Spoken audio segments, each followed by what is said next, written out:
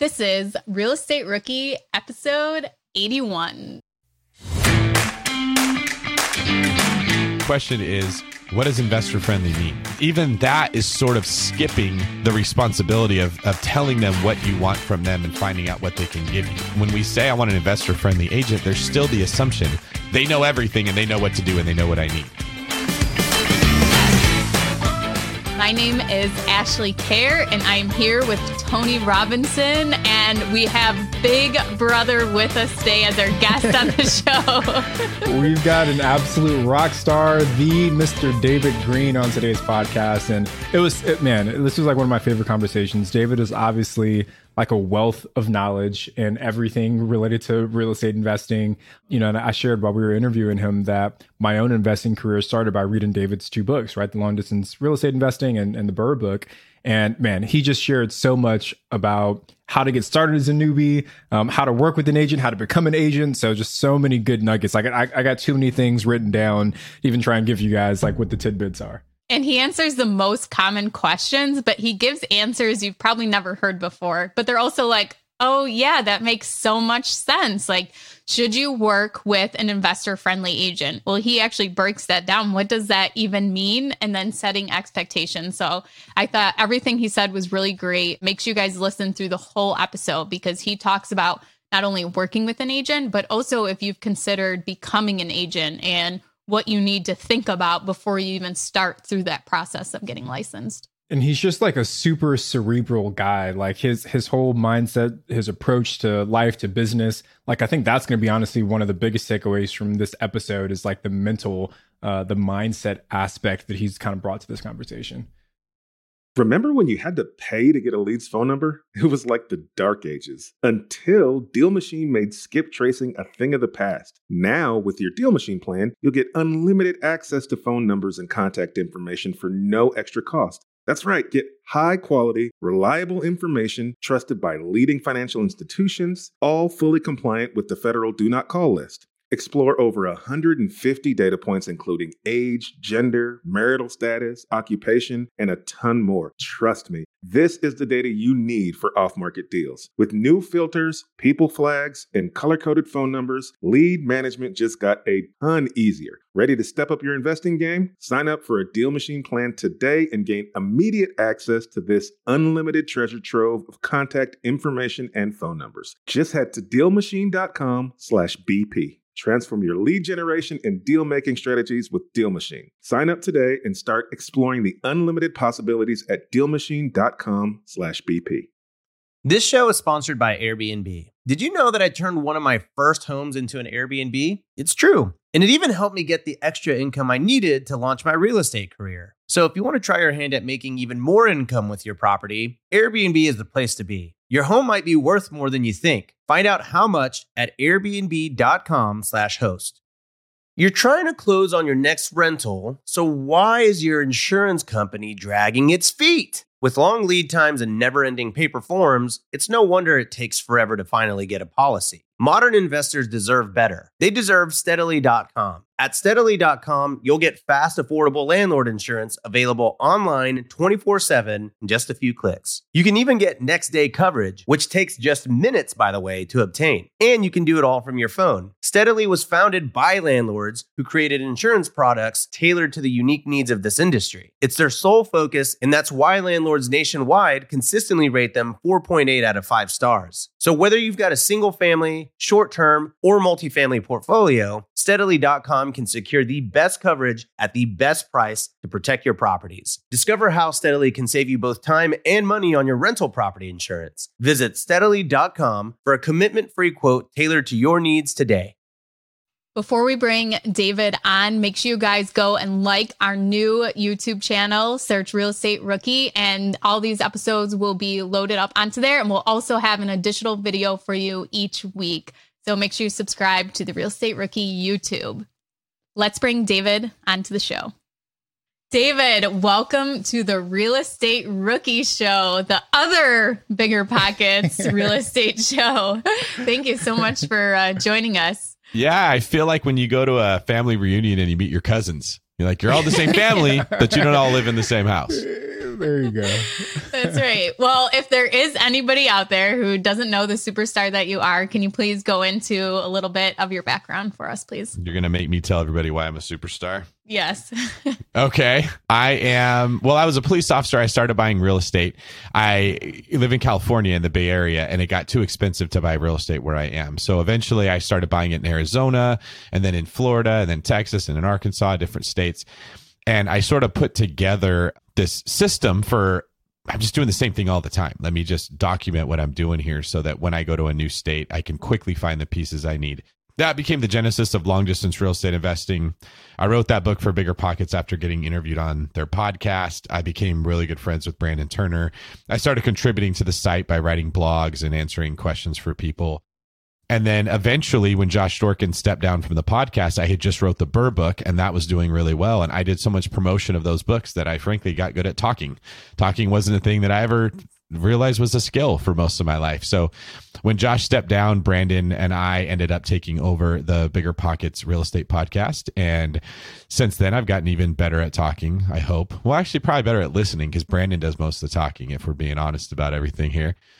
And I became a real estate broker, stepped down from being a police officer. Now I run a real estate team under Keller Williams, and I started a mortgage business also, where we service the loans of our own clients as well as other realtors who need a lending officer. And I'm, to sum it up, very passionate about doing things with excellence. So that requires some patience, because nobody's excellent in the beginning. And in order to scale big, like what I'm trying to do, I have to do it with other people. So I have to hire people, train people, and all this knowledge about real estate that I've accumulated being the host of the podcast and building my own portfolio sort of goes into pouring into those people, teaching them about just how all these pieces fit together and how to do a really good job. So I'm trying to build a huge real estate empire where people who want to buy a house or want to sell their house have a name and a brand they can trust that's going to do an excellent job. What I tell everyone is, we sell your house as if it was mine. If I was flipping a house, this is how I would market it. This is how I would price it. This is the way that I would negotiate the deals. And we're going to be doing that for our clients. And it's been going on for a couple of years, and things are going really good. I just saw that we are top 25. We're the 25th top team in the company of Keller Williams that has about 180,000 agents. So we're taking really big leaps there. And congratulations. Thank you. Yeah, the mortgage congrats. company's also number 25 in the state of California right now. That's been in business for about 10 months or so. So that's really good for as new as we are. And I now make my living, as oddly as it sounds, helping rookies buy a house, or people that own a house sell a house. And so I'm super stoked to talk to you guys, because almost everything that I work on every day and have to develop excellence in is helping people who have not done this before do it the same way that I would. Yeah. So David, you've obviously got, a ton of experience. And for those of you that are watching on YouTube, you can see behind David, he's got his 3 books up there. And just a quick side note, David, when I made the decision to start investing in real estate, the 2 books that I read were Long Distance Real Estate Investing and the Burr book. And I think for a lot of the rookies that are out there, those are the only 2 books you really need to get started if you want to go like the traditional long-term renting approach. So, David's got a ton of experience, but he's also very good at breaking things down for the rookie. So pick up those 2 books if you haven't. So David, we want to spend a little bit of time today talking about like the agent investor relationship here. So I guess the first question that kind of comes to mind for me is, and this is a question that we get all the time, does a new real estate investor need an agent? Like, how has the role, like what should a new investor expect from that agent? How has the role of an agent kind of changed in today's marketplace? Okay, that's really good. Let's start with describing, I think, the appropriate perspective that an investor should have regarding their relationship with their agent. So the agent space is very unique. They sort of function in several different capacities. The barrier to entry is very low. It's easy to get your license. It is hard to be good at what you do. And I point that out because many other things in life that function in a similar capacity, like a fiduciary, would be an attorney, a lawyer, a CPA. The barrier to get into those is high, right? So not every lawyer is good, but the amount of lawyers that are good to bad is much higher with good lawyers, because it's hard to pass the bar exam. You got to go through a lot of school to get a legal degree. You can get your real estate license really quickly. And so I think right off the bat, a lot of new people that work with agents are misled and have a terrible experience because their assumption is, oh, they're a licensed agent, they're all the same. could not be more wrong. Another assumption I think investors make when they're working with an agent or just regular people is that I have hired this agent. That word gets thrown around, and I don't love that word, because when you hire someone, you are paying them. There is an incentive for them to do their job because they don't want to get fired. They don't want the money to stop coming in. But you're not paying your agent. If you're a buyer, you're paying them nothing. They're getting paid usually from the seller. And if you don't actually close on a deal, they don't even get paid from the seller. So the agent is at a huge disadvantage as far as them not knowing if they can trust you, them not knowing if they should work on your deal. Because if it doesn't close, they don't get paid. And let's be frank, how many people are losing sleep because they had their realtor analyze a bunch of deals or drive them around in their car and never closed on anything? It doesn't happen. Okay. In those scenarios, what everyone says is, well, that's their job. Okay. And again, it's this job hiring verbiage, but who works a job for free? Who spends all their gas money and their time without getting paid, right? The agent only gets paid off of a commission. So you'll hear people say agents are greedy. They only care about their commission. Well, how many of you are going to work for free? Just let's be fair. Okay.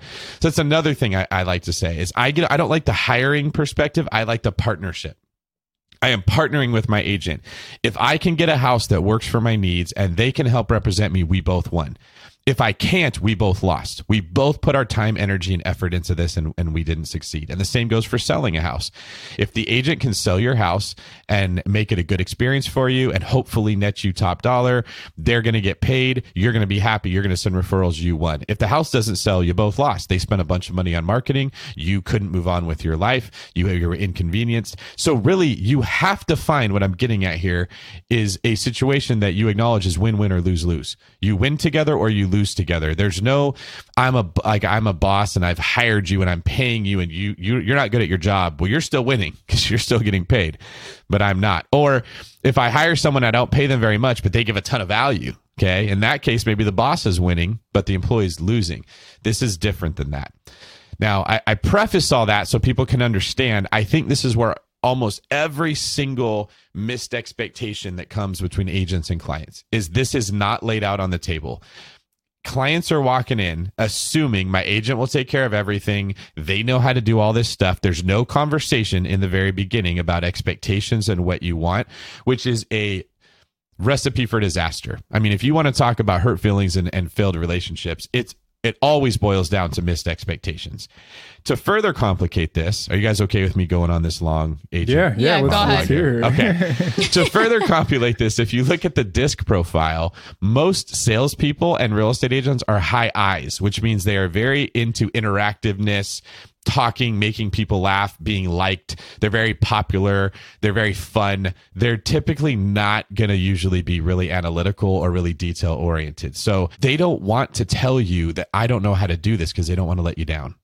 They're going to just skirt around the issue, which leaves the client feeling like, are they supposed to do this? Am I supposed to do this? My mom said her realtor did this. How come my realtor's not doing this?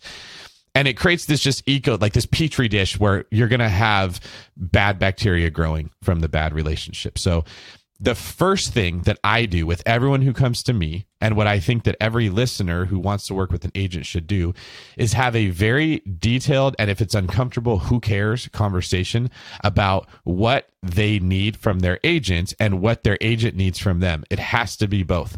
So I'll give you an example. I started a real estate team in Southern California, and I'm starting a new one right now in Hawaii. So I'm in Maui all the time. I'm setting up a team so people that want to buy real estate in Maui can work through the David Green team. People will email me and they will say, hey, David, I want to buy a short-term rental. I know you're buying out there. Can you put me in touch with an agent? Which is exactly what they're supposed to do. I will, before I just connect them with the agent, I will ask them, tell me what you want from your agent. Do you want someone that's going to analyze this deal and provide the numbers and be really, really smart as far as creating a pro forma? Or do you want a pit bull that's going to go after the very best deal you can possibly get and push because you know how to run your own numbers? That is such an important question to ask, and it never gets asked. Everyone just passes them right along as if all agents are the same.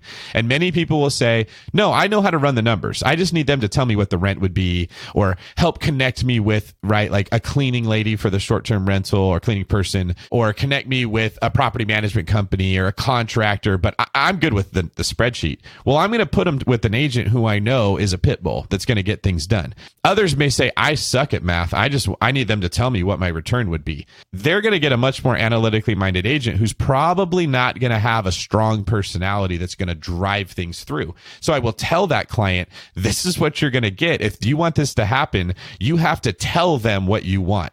They're not going to do it for you. They're going to run the numbers and say, here you go. And they're going to wait for you to say, I want to pursue it. And if you don't, you're going to stall and you're not going to get anywhere. I think just that little conversation that sometimes is had over email, sometimes in person, probably increases our conversion rate by 50 to 70%. And I know that's not happening across the industry. I'm really glad you guys are letting me talk about this, because what most people don't understand is that this is a partner. You have to talk to them and get a feel for how's our relationship going to work. Because Tony and I were talking about that even before you jumped on, as to a common question rookies ask is, do I need an agent that is investor friendly? And we kind of talked about, well, we analyze our own deals. We don't need an agent to do that. So why do we even need an investor one? But I think the way that you put it, as to, you need to ask what you need out of an agent, and there you go. And that will kind of tell you doesn't matter if the person is an investor or not. It matters what they can bring to the table for you. Before we go to Tony, the question is, what does investor friendly mean? Okay, even that is sort of skipping the responsibility of telling them what you want from them and finding out what they can give you. When we say I want an investor-friendly agent, there's still the assumption they know everything and they know what to do and they know what I need.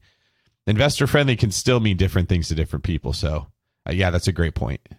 Yeah, like so many good things in that tangent you went on, David. Like I'm trying to remember all the things I want to circle back on, but the last point about like what you expect, I think is the most important one. And like Ashley said, we're at a different point in our investing careers where we have a little bit more confidence. But like my relationship with my agent today is that they're more so there to help me with like the transactional part of the real estate buying process. Like, they're not sending me deals most of the time. I'm finding them myself. I'm looking through Zillow. They might have a few off market deals that come across my plate, but most of the time I'm coming to them. I'm saying, I want to buy this house. Help me through the transactional process. And that's what they're there for. Or like you said, they're there for the networking. I can call my agent and say, hey, I need a good general contractor. Do you have someone? Or, hey, can you refer an electrician? So I think it depends on where you're at in your investing career that dictates what your relationship will look like. But your point of having that conversation up front is a super, super valid one. I'm glad we touched on that. Yeah, and I spend a lot of time, like, you can tell where my heart's at. It's in trying to train agents right now. If somebody came to me and said, hey, my client's Tony Robinson. He's bringing me deals. He knows how to analyze them. All I'm doing is writing the contract. The agent should be thinking, what can I do to bring value since he doesn't need me to work the front end? So that agent should be like a concierge to you. They should be like, can I do this? Can I do that? Hey, I took the liberty of doing this. You might need this. Let me do it for you. Feeling out the listing agent for every single hole they possibly can to get you a credit based on the inspection report, right? They can bring value to you by putting their efforts into something like that, as opposed to scouring the MLS every single day. And I think as the client, they kind of have to understand that. We have people that come to us that know nothing about real estate investing, that live in the Bay Area, that are spending $5,000, $3,500 a month on their rent, and they want to try to figure out a way to beat that. Well, there's limited inventory where we are, and there's a very specific type of property that you can buy that you could even get, and then you have to basically rehab a little bit to make it work. Okay, so if we can find you a property with a basement, and then finish it out and run some plumbing there, and you can have a $20,000 to $30,000 rehab budget, you can drop your rent from $5,000 a month to like maybe $700 a month. It's huge savings for that person. But I'm literally having to hire people to just go through the MLS every day to look for those deals, because that's how much time that it takes. Now, when we communicate that to our buyers, hey, this is what you want to do is big, but in order for us to get that, here's what we have to do. I think they're much more lenient when something pops up in escrow that they thought we were going to take care of, that we thought they were going to take care of, because they know what our job is this, and then you're going to be doing this part. Nobody's upset. It's when that conversation doesn't happen and the assumption is there that we're also going to do all these other things, that I think that there's an opportunity for that relationship to fall apart, which is what stops people from buying real estate. Like, you guys know, once you get your first one, it just all seems easy. You know, if you can get over that little hump. And that's why I'm so passionate about this, because I know if we can get agents and clients working more cohesively, so many more people will be able to invest in real estate. So, David, we've touched on finding an agent, the expectations of an agent, and for yourself. But what if someone wants to become an agent and maybe they want to do this part-time, full-time? What is the first thing they need to think about before actually taking the step to become an agent? Okay, the first thing I would bring up to make sure they know if this is even the right move for them would be the tip of the iceberg theory, right? What you see of an iceberg is a very small portion of what the whole thing is. What people see about what an agent does, showing homes, writing offers, you know, talking to listing agents, spending a couple minutes on the phone or whatever, that is the tip of the iceberg, but that's all that anyone ever sees. So the assumption is this is what agents do. They got paid a $12,000 commission and all they did was write up a contract and submit it, okay? And occasionally you get that awesome one where it's like a Tony. He's like, here's a deal, I want to buy it, here's my price. The listing agent takes it, you're like, this is amazing, okay? But for every Tony, there's like 90% of your other clients that are not Tonys. They're people that are badgering you with questions about, like, trying to get a free education off the back of the agent, or they want to invest in real estate, so they start the process with their agent, but they weren't completely committed to finishing it, so they chicken out when they're 95% of the way there, and you did all this work and nothing ever came out of it, okay? When you become the agent, you see the whole iceberg. And that's the first thing people should realize is there's a reason that 87% of agents are out of the business within 5 years. Okay. Like hardly anyone actually becomes successful in this. It's incredibly difficult because to get to that tip of the iceberg that people see, showing homes, writing offers, even then that doesn't guarantee success, but that's what everyone's excited about. You're going through the 80% of your day, which is calling everyone you know, talking to people, trying to build your knowledge, holding open houses, sitting at the office, trying to learn about what's going on in the market. So when your neighbor comes to talk to you, you don't sound like you don't know what you're talking about. But then your neighbor goes and talks to the other person and it crushes your soul. Or your cousin buys their house with somebody else instead of you, and you just don't want to get out of bed the next day. That's all that is really going on. Okay. The part that HGTV shows is such a tiny piece of this. So what I would say is you got to love either people or real estate. If you love people, you will do this irregardless of how much money you're going to make and how much work you're going to do. If you love real estate, you won't mind 80% of the work you have to get there because the 20% of the tip of the iceberg is so worth it. But I don't think that question gets asked because I watch people walk into the office with their fancy pantsuit and they're super excited about getting their business card taken.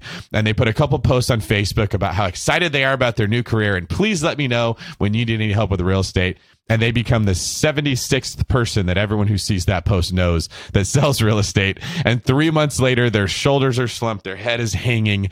They're just getting their teeth kicked in. Nobody wants to be their agent. When they do finally get lucky and they have one person that's like, yeah, you can be my agent, they fumble the ball once they start the process because they haven't sold a house yet. It's very difficult. So if that's what I would say, right? Like, it's kind of like, I want to be really fit. All right. Should I go to CrossFit? Well, yeah, you should go to CrossFit if you want to be fit. But do you understand what you're getting into when you go to CrossFit? It is not going to be fun. It's not going to be HGTV, right? Like, you're going into an incredibly difficult thing, and you better be committed before you start if you're going to start at all. David, I think you might have scared everyone away from being an agent right now. We'll see.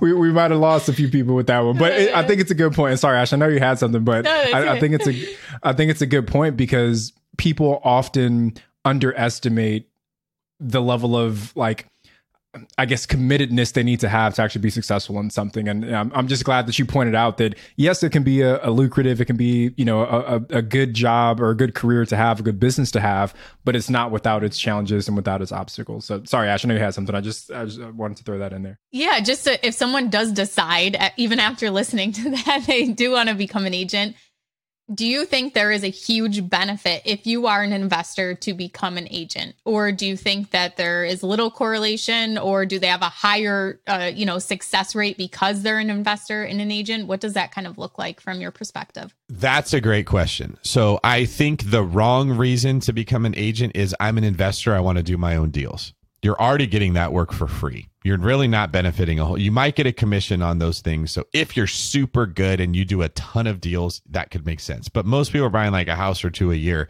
It's not worth the money you're going to spend and the work you're going to do. But if you are an investor, like I think that's why my career took off as an agent pretty quick, was most people walk into this business, they have to learn sales. They have to learn entrepreneurship. They have to learn marketing. They have to learn the industry of real estate itself. And then they have to learn how to put all those pieces together to become the person that can do it all. I didn't have to learn real estate.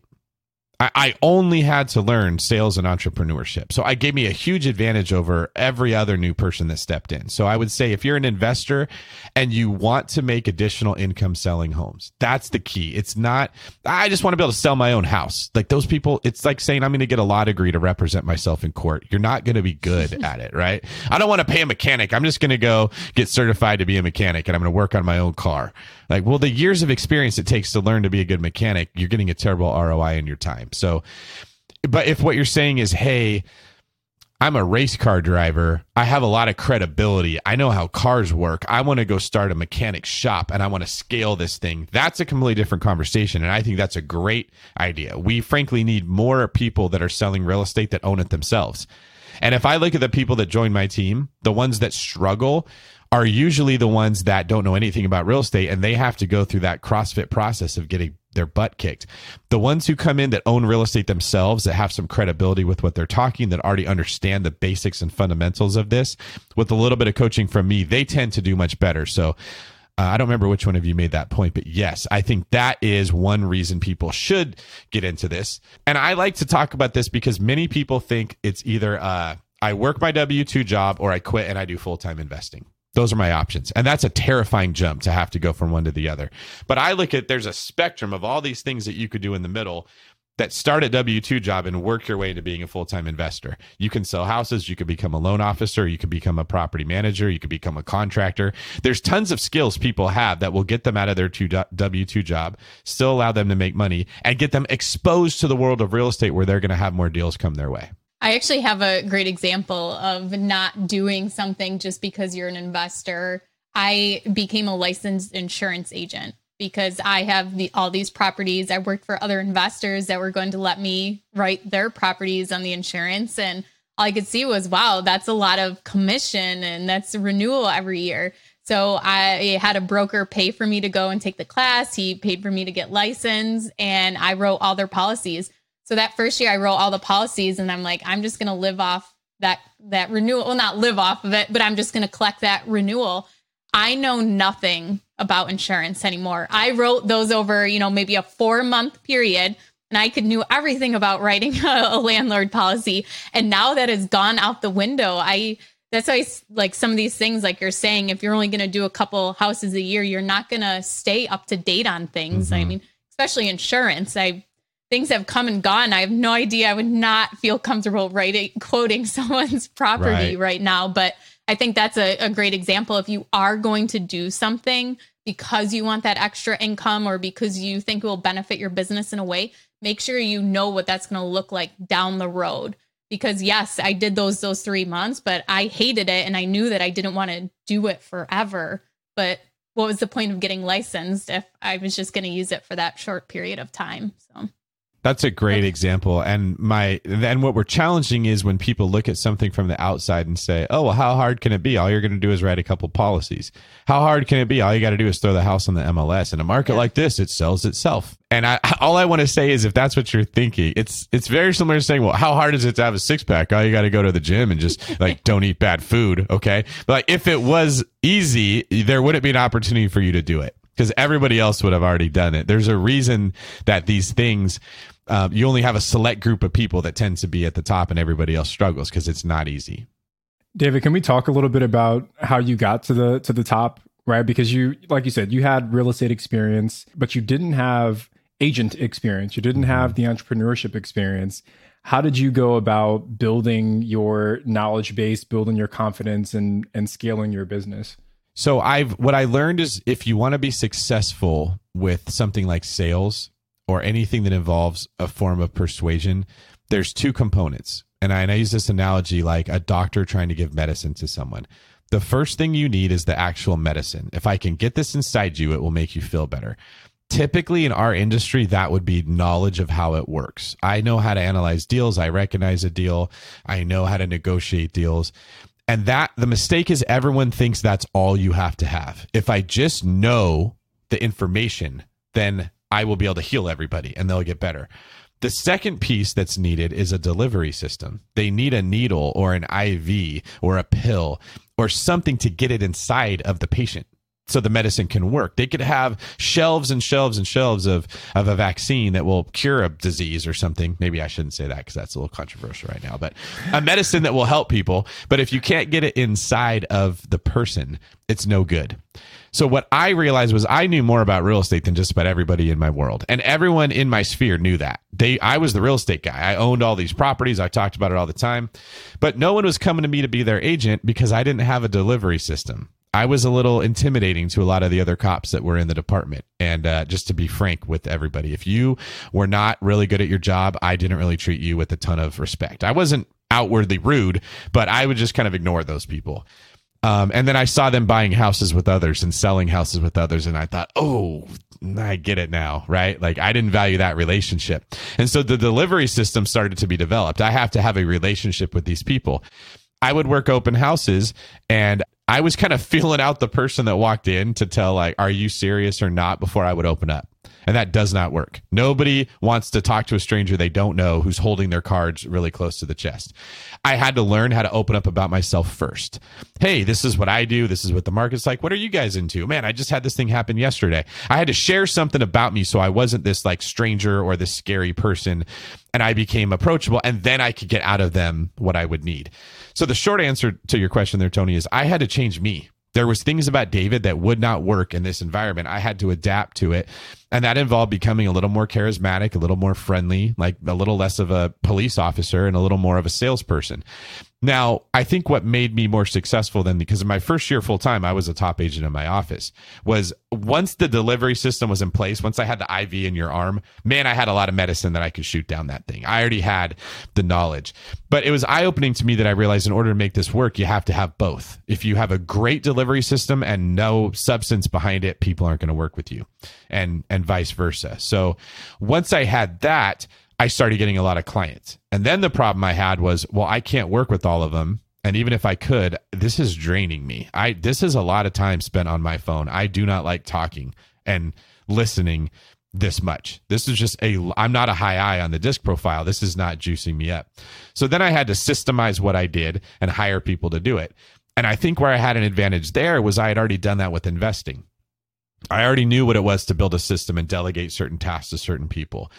And I honestly think that became a strength of mine because I looked at this business like, how do I make this passive? Just like my investing, right? When we were buying a property, there's a ton of work that we put into getting that thing, identifying it, writing the offer, pursuing it, going through the escrow. It's a lot of work, stress, worry. But once you've got it, it's awesome, right? Residual money, your equity tends to grow if you made a good investment. So I sort of tried to structure the business to work in a similar way. And I think that's why I was able to scale it so quickly. David, you're taking this kind of in a really deep way, right? Like I love that you started with mindset first, because I think most people look at the tactical side of doing something, but your approach was, what do I need to change in myself first before I even start worrying about what to do? Like, who do I need to become in order to make this successful? So for the rookies that are listening, that's often one of the biggest challenges. It's not even about knowing what to do. It's about changing yourself enough to get to that point where you can become successful. So I'm so glad you started there. But I guess one other question to take it even kind of further back. When the day that David Green said, I want to become an agent, what was the first step that you took? Did you go talk to a bunch of agents to kind of get their insights? Did you go out and get your license first? Did you day one, what did David Green do to kind of start down that road? I talked to the one real estate mentor I had, Tim Rode. We've interviewed him on the Real Estate Podcast. He said, go talk to David Osborne, who's involved with Keller Williams. We've interviewed David Osborne on the Real Estate Podcast, and he's helped write a book for BP, The Bidding to Buy. And David said, he was very successful, by the way. So he wasn't going to sit there and like be my mentor. He said, I'll set you up with the Keller Williams. I'll set you up with another guy I know, Pat Hyben, who ran the Real Estate Rockstars podcast. Go take the class Bold. Go take the class Ignite. Come talk to me once you've done those. So Pat Hyben connected me with the office. I signed up for them. I took the class Bold. I took the class Ignite. I realized I don't really like anything that I'm learning here. And yet I still feel this pull to become an agent. It was very confusing emotionally. It was like, this is the relationship you're supposed to be in, but you fight with that person all the time. It just doesn't make any sense why this would be the case. Well, what you find out later was the fighting was you. It wasn't them. You didn't need to go find a new partner. You needed to be less selfish so that you wouldn't fight as often. And all these character flaws in myself got exposed by being involved. It's just like going to work out. Well, when you're not in shape, it doesn't feel fun. Like you're realizing that you're not in shape and it hurts. We tend to run away from pain. What I did was I just didn't run away. I just realized this is what I'm doing. I'm committed to it. And so issue after issue after issue started popping up, like I described a couple of them with you guys. And then what changed for me was I went to Family Reunion, which is a big Keller Williams event where Gary Keller was speaking. And Gary was saying that when he first got his license, he was very successful, but he hated sales. And he caught himself teaching his clients about real estate instead of selling them on real estate. And he stayed miserable until he stopped looking at being a real estate agent like it's a job. And he started looking at it like, I own a business and I've chosen to play the role of employee in all the things that have to be done, which was the genesis of his mind saying, hey, I could get somebody else to be a buyer's agent and I could just work with sellers. Hey, I could get an admin that could do all this back end work and I could focus on the sales. And he really worked himself out of all the positions that he didn't like in real estate. And so that was basically the road that I took. I was, that's what I got to do. I'm never going to make it if I have to stay here. And that required a lot more growth out of myself. And I think you guys are seeing what I'm getting at is if you want to be good at anything, you have to walk into it saying, who do I have to become to be good at this? The people that fail, you can tell who they are because they bounce from thing to thing to thing all the time. What they're doing is looking for a thing that they're already perfect for. I'm the perfect puzzle fit for this thing, and they never find it. But we have the ability to change. We have the ability to adapt. We have the ability, like I said, to look at our own character flaws. And real estate still sort of became my CrossFit gym. I didn't enjoy it. I got my teeth kicked in. It was really hard. But the result that I got out of it put me in this position where I can have an even more awesome life, buy even more real estate, and help more people. And I think, too, what's important there is that, like you said, the people bouncing around, there's not going to be that perfect position. So that's why you have to change yourself, learn how to grow, but also that you have to find out what those pain points are and you have to work hard so that you can get other people to fill those positions and putting processes together and implementing them so that when the time does come, it's easy to transition someone in, but that does take a lot of work. So don't think that if you're signing up to be an agent or, insurance or real estate, that you can outsource those things day one. Usually it takes a lot of work to get there. You had Shelby Osborne on the Bigger Pockets real estate. I can't remember what episode it was, but we'll tag it into the show notes. But Shelby talked about how when she does something, she creates the process and writes a checklist so that she never has to do something more than once because she already has a template. She already has the whole flow written and she gives that to her agents and just become a whole part of her business. And I thought that was really awesome for anyone. It's episode 406. So if anyone wants to check that one out. This show is sponsored by Airbnb. Did you know that a long time ago, before I ever started my real estate business, I turned one of my first primary residences into an Airbnb? And that's the extra income that I needed from Airbnb that gave me the confidence to go out and work for myself and eventually quit my 9-to-5 job. And now I have dozens of Airbnbs all over the country. I've even partnered up with the old David Green on a recent property in Scottsdale to take our portfolio to the next level. And of course, we host it on Airbnb. But you don't need to be a full-time real estate investor to start on Airbnb. As a matter of fact, I was self-managing 10 properties while working my 9-to-5 job, so I know anybody can do it. Think about it this way. You're looking for extra income and going on a vacation. Wouldn't it be great to rent out your space and let your property pay for itself while you're gone? I did this one time. I pitched my wife and my roommate, because we were house hacking, on the idea of renting out our home, and it paid for all of our expenses on a trip to Mexico City. So go and give it a try. It might just change your life, just like it did mine. And I really do mean that. Your home might be worth more than you think. Find out how much at airbnb.com/host. Hiring? Your search is over. Really, there's no need to search. Match instead with Indeed. Indeed is your matching and hiring platform with over 350 million global monthly visitors and a matching engine that helps you find quality candidates super fast. Ditch the busy work. Use Indeed for scheduling, screening, and messaging to hire top talent faster. Speaking of top talent, 93% of employers agree Indeed delivers the highest quality matches compared to other job sites. But why do I love Indeed? Because I'm busy and scrolling through 300 resumes is not helping my business grow. It's actually making it slow. With Indeed, I can hire faster and know I'm getting someone who can do the job. And listeners of this show will get a $75 sponsored job credit to post your jobs with more visibility at Indeed.com/rookie. Just go to Indeed.com/rookie right now and support our show by saying you heard about Indeed on this podcast. Terms and conditions apply. Indeed.com/rookie. Need to hire? You need Indeed. When Bigger Pockets started podcasting, no one thought we needed a store, but then books, so many books, best-selling books, rookie books, partnership books. We needed the best real estate bookstore ever, so we chose Shopify.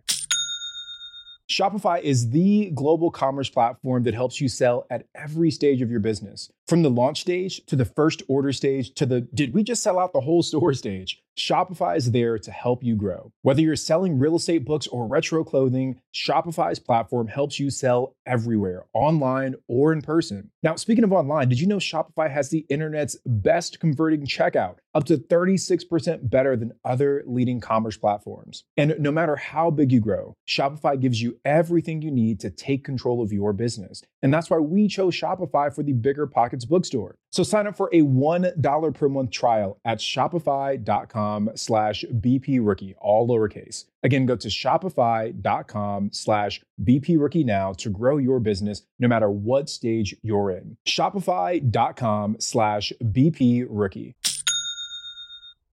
Rookies, 2024 is the year to start protecting your rental properties with an LLC. But you don't have to do all the paperwork and filing yourself. Corporate Direct is your professional and affordable option for getting your LLC done right. They handle the state filings, draft your operating agreement, and act as your registered agent. They'll even help you comply with the Corporate Transparency Act, a new federal disclosure law affecting every real estate investor. Corporate Direct is a family business founded by attorney, author, and Rich Dad advisor Garrett Sutton over 35 years ago. Now, his son Ted is a licensed attorney working with him. Together, they've helped thousands of real estate investors form and maintain their LLCs and protect their assets. If you're trying to build a real estate portfolio, do not skip the LLC. Head over to corporatedirect.com/biggerpockets to schedule a free 15-minute consultation with an incorporating specialist. Mention Real Estate Rookie and get a $100 discount on your formation. That's corporatedirect.com/biggerpockets.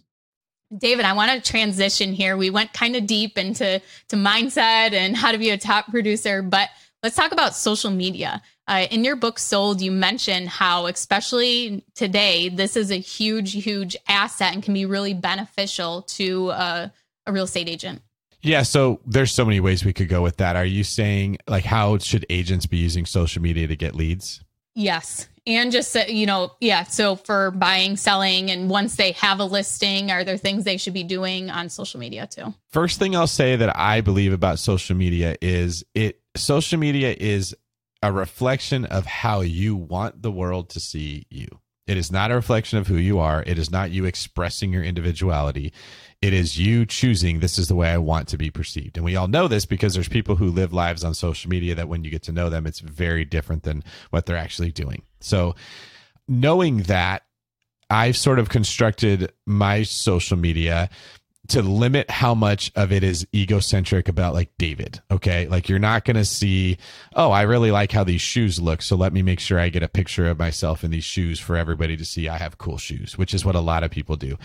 And my belief is that most human beings are smarter than we think they are. Okay. Now, they're not always conscious of it. They couldn't always articulate it, but they know when you're posting stuff because you want attention for yourself. And what that does is it sends a message to them. I don't have to worry about bringing value to this person because they're not bringing value to me. And the opposite is true if your posts are literally about, I think this will help people. Okay. So we just went over a bunch of stuff about how to work with an agent, how to pick your agent, how to be a better agent. That wasn't all fun to hear. It wasn't all sunshine and rainbows, but people will recognize when they listen to this, man, they're being real. They're pulling back the curtain. They're showing me the ugly about what goes on. That will make them gravitate towards a podcast like this because now it's known for being real. Your social media should be the same thing. It is totally okay to say, I'm having a really bad day. I just made a mistake on something, or I just blew it. It's even better to be posting information that people who are following you want to learn about. Okay. And there's some people that have social media that's just them in a bathing suit at a beach all the time and they look really good. And that's why people follow them. They just want to see them. That's why they're giving it to them. But if you're an agent, that's not why people are following you. So when you're posting things, post something that sets you apart from everybody else in the sense that you know more or you have more value to give. Or people didn't realize that you could do this, right? Maybe a state of the market or a negotiating tactic, as specific as you can be, is better. So one thing that I'll do if I meet someone that I don't know that well and they say, what do you do? And I say, I'm in real estate. Just saying I'm in real estate isn't going to make that person want to come to me when they want to sell their house. So I would say, I'm in real estate and I'm actually having a great day. We just put one of our listings in contract for way more than we even thought was possible. And here's why. I realized that when I do X, I get Y. And so I did X a lot with this one. And then when Y came, I did this. This is such a cool thing. I think any agent could have sold this house, but I think we got him about $80,000 more than anybody else would have from this tactic. Tell me about your day. That little nugget that I just dropped in there is going to leave them like, wait a minute. That was really smart. I want to know more about that. When I'm going to sell my house, I'm calling this guy. But I didn't just talk about myself and my awards and my production. Nobody cares if you sell 700 houses in a year. At least very few people do. They care about what you can do for them. So I take that same principle and I try to apply it to social media. Okay. Here's an event I was hosting at this place. So you see what I'm doing. We were talking about how to help people build wealth through house hacking in this area. So if you live in that area and you're interested in building wealth, you now want to pay more attention to what I'm doing because that could benefit you. And I really think just that principle alone goes really far. And then the last piece I'll add is if you can add in a little bit of like seasoning to make it taste good, a little bit of fun, a little bit of, like you two do that really well. When I see the stuff that you guys post on BiggerPockets page, there's some fun to it, right? So there's the medicine that you're giving people, but you're putting a spoonful of sugar around that. It goes down a little bit easier. That's basically how I would advise people that they should use their social media. I want to follow up a little bit more about the lead generation, David, because as you mentioned earlier, becoming an agent is like running your own business. And the lead gen part is the lifeblood of that business. Outside of social media, what are some ways, for someone that wants to break into the world of being a real estate agent can find those first few clients? It's the same for if you want to become an investor. So Brandon Turner has what he calls the LAPS funnel, which is just like basically a 4-step process to closing on a deal. The first is leads. You need leads to pursue. The next would be analyze. You have to analyze those deals. Then the next step would be, the P would be pursue. How do I like go after this deal? And if I do that, the S is success. I'll have success. As an agent, I've taken that same philosophy and just modified it a little bit for this. So what I did is I created the sales funnel, and I talk about that a little bit in Sold. In the next book, I'm having the sequel to Sold. It will be a lot more detail on it. But basically, it highlights the 5 steps of like the 5 classifications that you need to move someone through to turn them from a person into a paycheck. If you want to close on this client, the first step in that is people. People are anybody that lives in the world. They're typically referred to when we're talking about people in our database. The next step is a lead. Leads are people that want to buy or sell a house and that know who you are. The next step is a client. That's a lead that has signed a buyer representation agreement or a listing agreement. And in my world, what that means is you now have the right to a lot more of my time, my guidance, my information. I am invested in making sure that you're successful once you sign up to become my client. The next step would be a contract. That's a client that is under contract for a property. And then the last is a closing. And so you don't really ever have to worry about the last step. They just happen if you do the first 4. So what we train our agents in is look at the specific thing you have to do to move somebody from one step to the next. No one's going to go from people to contract. They have to go through this process to get there. So the way we turn people into leads is through lead generation. And there's a million ways this can be done. BiggerPockets has a pretty good system, but most of the ways that people offer products to agents to lead generate are not good. And the reason people buy them is because everyone hates lead generation. It's just like a diet pill, right? I don't have to exercise. I can just take this pill. Well, there's usually a side effect you don't like with those pills. My preferred method of lead generation is to work the people that you know that you have a relationship with. Do your best to get around people that have either own property already or have the means to buy property. If you do this to people that are never going to be able to get a loan, it's not like they don't have value, but to your business, they don't have as much value. And talk about real estate nonstop. So the method that I teach agents that's in the book is a strategy where every interaction I have with someone, my goal is to fill them with as much goodwill as I can. And I use an analogy of that goodwill is like water. I want to pump you up with so much value that you feel like you're going to explode. It just feels wrong. Like, I want to give back. I got to get rid of all this pressure that I have inside me. So that may be someone who's really scared about buying a house, and I set aside 30 minutes of time to talk to them about the process, and they know they're not ready to buy. Or someone who's really struggling in their relationship with their sister and they're being driven nuts, and I give them some advice, or I'm just a listening ear. Whatever that person needs in their life is what I'm trying to figure out, and then dump as much goodwill into them. If I do that well, the law of reciprocity would state they want to give it back. Then they'll have this feeling like, oh, I just love this person. I wish I could do something back. The next step is to dig a trench from them to me for that water to flow down. And that trench should be, I want your business when you know someone who wants to buy or sell. Okay. That's the only way I want that water coming back to me. I don't need you to send me a cookie in the mail or put a nice post about something. That's nice, right? Write me a nice letter. What I really want are your referrals. So by telling people when they're like, oh, I appreciate you so much. Thank you. You always know the right thing to say. Hey, that's what friends are for. You would do the same for me. Can you just do me a favor and keep me in mind when someone at your office mentions that they're having a kid, or maybe someone says they're getting divorced? Because that typically means they need to buy or sell a house. That's how I make my living. If you could just keep an eye out for me, I would so appreciate it. Right? That's organic. There's nothing shady about it. There's nothing salesman-y about it. It's a win-win for both of us. And I made it very clear for them to know how they can help me back. And they probably want to. They want, now that I've shown them, here's how you can help me, they'll be grateful. If people just do that every day and are purposeful about having those conversations, your business is going to grow.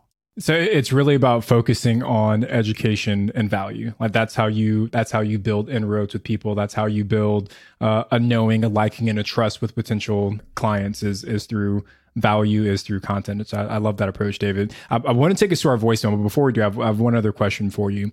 What are your thoughts on like focusing on a specific niche as an agent? Like, I know some agents like, hey, we always sell the short-term rentals, or, all we sell is small multi, or we focus on this niche. Like, do you think that's a good approach for a new investor or for a new agent to take when they're getting started? I think I would look at that like an athlete, like say basketball player that is really good at shooting 3-pointers. You're going to be looking to get 3-point shots. I don't think that you should say for my whole career, all I'm ever going to do is shoot 3-pointers. If that's how you that's where your bread and butter comes from. Yes. But continue looking at how to improve your game. Okay. Because at a certain point, people figure out you're just shooting threes, and the coach can't put you in the game if you don't need threes or whatever. Right. So learn how to get around somebody that you can get to the rim, and then defense comes over to help and you can pass. I think if you're really good at short-term rentals, yes, talk about that all the time. Advertise that on your social media. Let everybody know you're the short-term rental person. But if I'm talking to the person I just described, a coworker I used to have, or a person I played basketball with a long time ago who doesn't want short-term rentals, that doesn't mean I have no value. What do they care about? Well, they just want to buy a house, or they have a house that they want to sell. So learn how to help those people, right? Learn how to hit short-term jump shots. Learn how to play defense. Learn how to pass. So I that question is a great one, Tony, and it always comes up. Should you do everything or should you do one thing? And I'm like, well, do both. Start with one thing and build out until you can do everything. And if you get to be where you're too big or you don't want to do certain things, hire somebody. That's where systemize that. Bring an agent in who's hungry, that needs something to do, that just wants to play basketball, and bring them in your world so that they can do that. I love that analogy, and I know Tony's going to be telling that to his son today who plays basketball. So, David, we're going to kind of go into our segments now. So the first one is the rookie request line. Anyone listening, you can call in at any time to 1-888-5-ROOKIE and leave us a voicemail, and we may play it on the show. So today's question is from Jesse Allen in Washington State. Hi, Ashley and Tony. My name is Jesse Allen. I'm from Washington State, and my question is, if you are trying to do out-of-state real estate investing and nobody is calling you back, how do you get real estate agents, property managers, and such to call you back? Thank you. Bye. This is a great question because we sort of prefaced the beginning of the show about how your relationship should be a partnership. So if you're reaching out to the agent and you're saying in the email or on the phone call, hey, I have a lot of questions about Washington real estate and I wanted to run them all by you. Can you let me know when you have a minute to talk? And they're busy, they're probably just not going to call you back because that's not a win for them. If the question is, hey, I'm looking to buy a duplex in Montesano County, and I know that the price rent ratios are good, but what I really need is an agent that can tell me the difference between this city and that city. I'm happy to get pre-approved. Can we have a talk to see if I could help you and you could help me? That agent now recognizes you as a lead. I'm going to jump on it and I'm going to have that conversation. The only other thing could be if you're sending an email to someone who doesn't check their email all the time, or you call their cell phone from a number they don't recognize. I mean, do you guys answer phone calls from numbers you don't recognize? No. Yeah, I can't. I just get like 7 of them have happened when we're here right now. But then I also Google them to see who it is. Who it is. That's funny. So what I tell my team, because they say this all the time, they're like, I called them and they didn't call me back. And I say, oh, well, did you text them to tell them that you're not a complete weirdo or somebody in, India trying to sell them a product, right? They don't know who you are. Send them a text. Or another thing that I'll do is I'll literally take a video of myself and send them that. So if they're not answering to you, send a video saying, hey, I want to buy houses in this area. I heard about you from blah, blah, blah. That gives more credibility. This is my number. Can you text me or can you email me and I'll let you know what I'm looking for and you tell me if you could help me. Very difficult for the agent to not want to call you back in a situation like that. Awesome advice. I've actually never heard anyone recommend that before. So if you're having a hard time getting through to someone, send them like a nice little video message. David, I'm afraid that you might have now invited the entire Rookie audience to flood your Instagram DMs with videos of them trying to get in touch with you. So here's the problem with that. There. Every one of us that gets a video to our phone and it doesn't look like a virus, it's so hard not to want to watch it. Even when you're busy, you're just like, your curiosity is so big. And that's what I learned. I started doing that. Like if I got a lead's name from somebody else, like, hey, my buddy wants to buy a house. Well, that guy never wants to actually answer his phone when I call. But if I send that video, they would watch it every single time. And their odds of them reaching out now would be better. I've heard that with voice memos too, doing a voice memo that's because the other you can't thing see what they are. Yeah. I don't know what it is. 100%. When you leave me a voicemail, I'm not listening to it. I don't ever listen to a voice memo for whatever reason. It's in that text thread. I will listen to 100% of those. All right, so those are some good tips there. We're dropping some knowledge. So David, I want to take us to our next segment here, which is the random questions. So obviously you've had a lot of success. You've been in the game for a while now.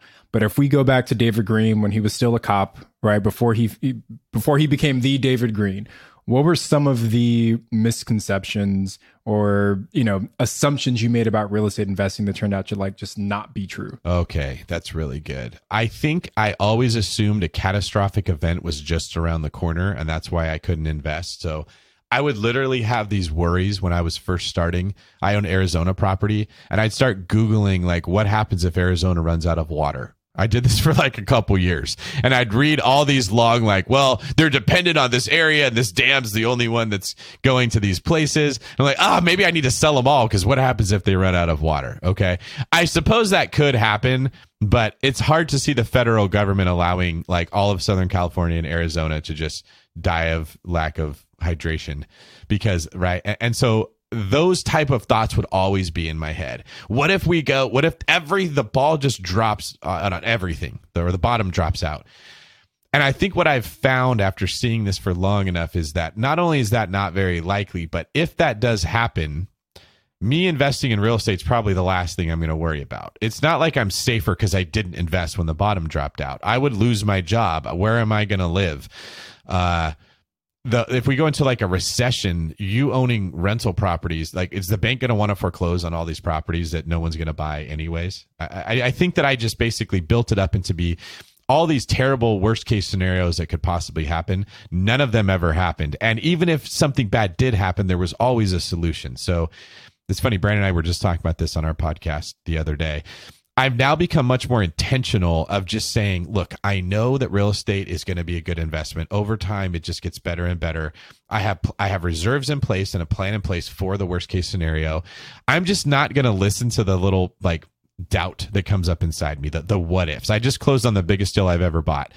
And the only thing that I think about every time I think about that deal is the $85,000 a month mortgage payment that I have. Like of all the pieces of it, that's the only thing that sticks in my head is what if all of my 16 tenants in this commercial building all stop paying at the same time and I have to pay $85,000 a month? That's probably never going to happen, but that's the only thing that's in my head. So I just have to ignore it and focus on, well, I thought that same thing 10 years ago. I thought that same thing 5 years ago and it never happened. Yeah, but I'm sure you also have other exit strategies in place if for some reason that did happen, or you could find other ways to pay for that payment. It's not like you're going in thinking worst case scenario and you have no plan for that worst case scenario. Oh, you're exactly right. I have reserves of several $100,000 in that bank account just for that. And here's what's funny. I don't know if I've told everybody this. I actually got on the phone and called the bank because I couldn't get this thought out of my head. And it's embarrassing, right? Because I'm the real estate guy and it still was bothering me so much that I wasn't focusing on other things. And I said, hey, Andy, let's say worst case scenario, every tenant stops paying and I burn through 6 months of reserves and I haven't been able to get anything going. Are you going to foreclose and just take it? He's like, God, no. If that's the case, why would I want it? Like, you're going to run that thing better than me. If you've run through 6 months of reserves, I don't want to take that property over. That's such a horrible scenario. We would work with you to like put your payments in arrears or extend it. The bank doesn't want to take that property back over. We want the interest on the loan that we gave you. And I just felt so dumb. Like, why would I assume that the world would end if this happened? And if the world's ending, what is the bank going to do with it? They don't want it either. So, you know, you're asking me like, what do you wish the old David would have known? It was that type of stuff, right? The only regrets I have are that I wasn't more aggressive at other times buying properties that would have done really well. Even during COVID, I had a couple banks reach out to me for my properties, and another investor that I manage his money for. They said, you know, we don't know what's going to happen, but we want you to know that if you can't make your payments, we want to work with you. We don't. Yep. And this was even before they put a ban on foreclosures. This was like the bank reached out to us. We didn't even have to reach out to the bank. And luckily, we didn't have to do anything. But it shows like even them being proactive before being reactive, that they don't want to take your property either. They so badly don't want the property that they're calling to tell you we're not going to take it. Exactly. Please don't give it to us. Well, they're not asset managers, right? They're a lending institution. That's like not in their wheelhouse. So. Exactly right. David, you've dropped so much knowledge throughout today's episode. But before we wrap up, Ash and I always give a quick shout out to some of our rookie rock stars. So if you guys haven't joined the Real Estate Rookie Facebook group yet, please do head over. I think we're closing in on like 30,000 people in that group now, Ash, right? So there's a big, very active community in there on Facebook. But today's rookie rock stars are Harry and Justine Zinsky from Richmond, Virginia. They got a property that was listed at $265. They bought it for $180. So they got a nice discount, put $10K into upgrades, and now it's renting out for $650 a month.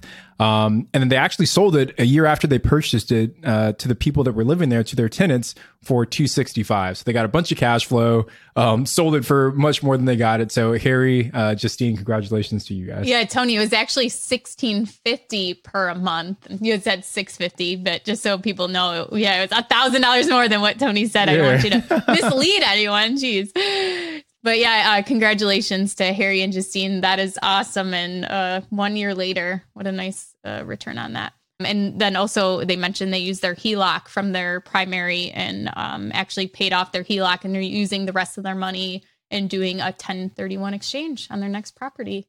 Beautiful. Good for them. Great job, guys. Well, David, thank you so much for joining us. I believe you're one of the rare few that has been on every single Bigger Pockets podcast now.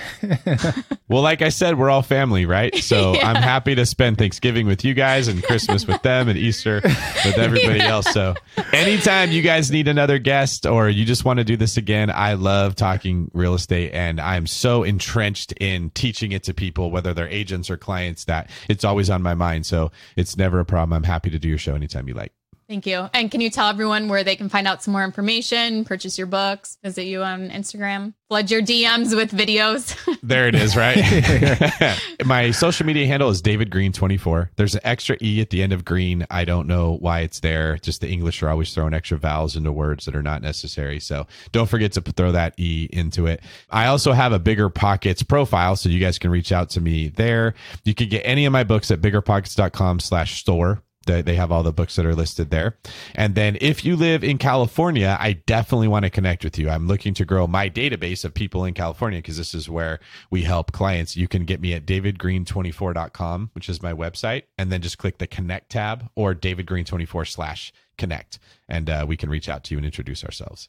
Well, there you go, Tony. Tony lives in California. So You in Southern California, Tony? Yeah, I'm like outside of Los Angeles. We're buying a lot in Joshua Tree, so if you ever set up shop out there, let me know. 100%. We put a David Green team in Los Angeles now, so we probably got about 25 buyers that we're working with in that area, and we need to talk more. Maybe we can kick you some business. Yeah, absolutely. Well, thank you guys so much for joining us today. I'm Ashley at Wealth from Rentals, and he's Tony at Tony J. Robinson on Instagram. And make sure you guys listen to the Rookie Reply on Saturday, and we'll see you then.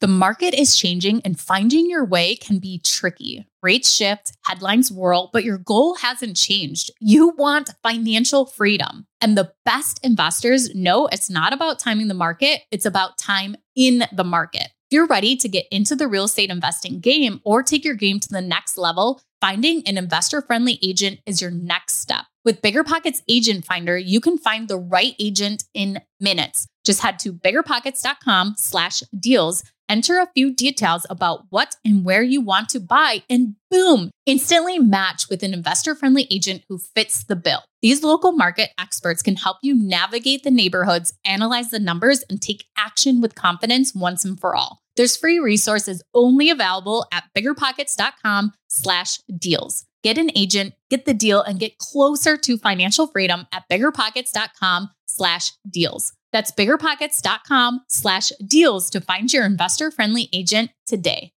The content of this podcast is for informational purposes only. Past performance is not indicative of future results, and all host and participant opinions are their own. Investment in any asset, real estate included, involves risk. Use your best judgment and consult with qualified advisors before investing. Only risk capital you can afford to lose. Bigger Pockets LLC disclaims all liability for direct, indirect, consequential, or other damages arising from reliance upon information presented in this podcast.